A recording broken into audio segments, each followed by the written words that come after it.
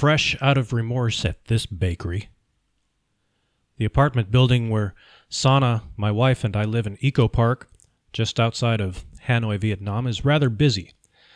It has 5 running elevators to accommodate the 1,000 or so residents of the building, and at peak times during the day, these elevators are all very, very busy, including the freight elevator. The freight elevator is meant for people moving in and out or moving a piece of furniture up or down. And as of recently, it's the only elevator that we can use to transport our dog, Cinnamon.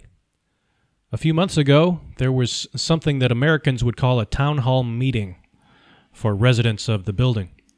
A bunch of old Vietnamese women stood up on chairs and complained with weeping and gnashing of teeth about all the dogs that are in the elevators.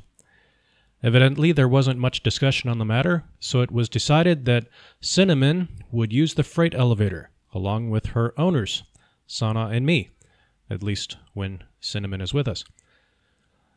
The guy who smells like dead mackerel and hasn't showered in a week is fine. Cinnamon, who is meticulously cared for by Sana, who teaches meticulous tacity in her spare time, uses the freight elevator. The freight elevator is located next to the 4 other elevators, and its button doesn't call the other elevators. So people will often press both buttons, the thought being that having 2 elevators at their beck and call will get them to the promised land of floor 1 a few seconds sooner. Well, most of the time another elevator has scooped these people up before the sluggish freight elevator arrives, so I oftentimes have the thing slow down, stop, only to have no one get in. And to add insult to injury, there's this little robotic voice that will say in perfect English, "Sorry to keep you waiting." We live on the 23rd floor, and last week I got into the freight elevator with Cinnamon to go for a walk, and we began the trek down to floor 1. We got to floor 19, it stopped. No one got on. The door closed. "Sorry to keep you waiting."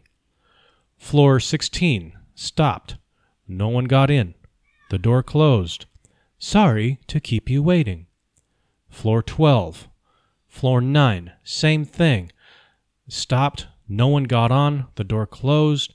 "Sorry to keep you waiting." It's very annoying. And then we got to floor 6. It stopped. There was no one there. The door closed. Silence. Floor 6 is apparently unconcerned with the plight of those who suffer this fate. Floor 6 knows that there are things in this life far more worthy of my concern than the trifling inconvenience of an empty elevator stop. Floor 6 basically said, "I know you're put out by this, but frankly, I've got my own problems. You'll have to suffer through this yourself." I actually kind of like floor 6, now that I think about it.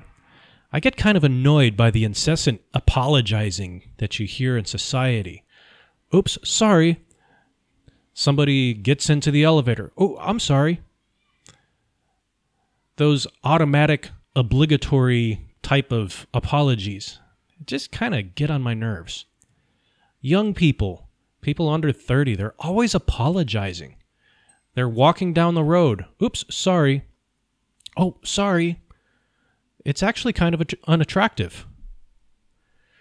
Sometimes you just have to be like floor 6 and do what you do and say nothing when your actions are a petty inconvenience for others.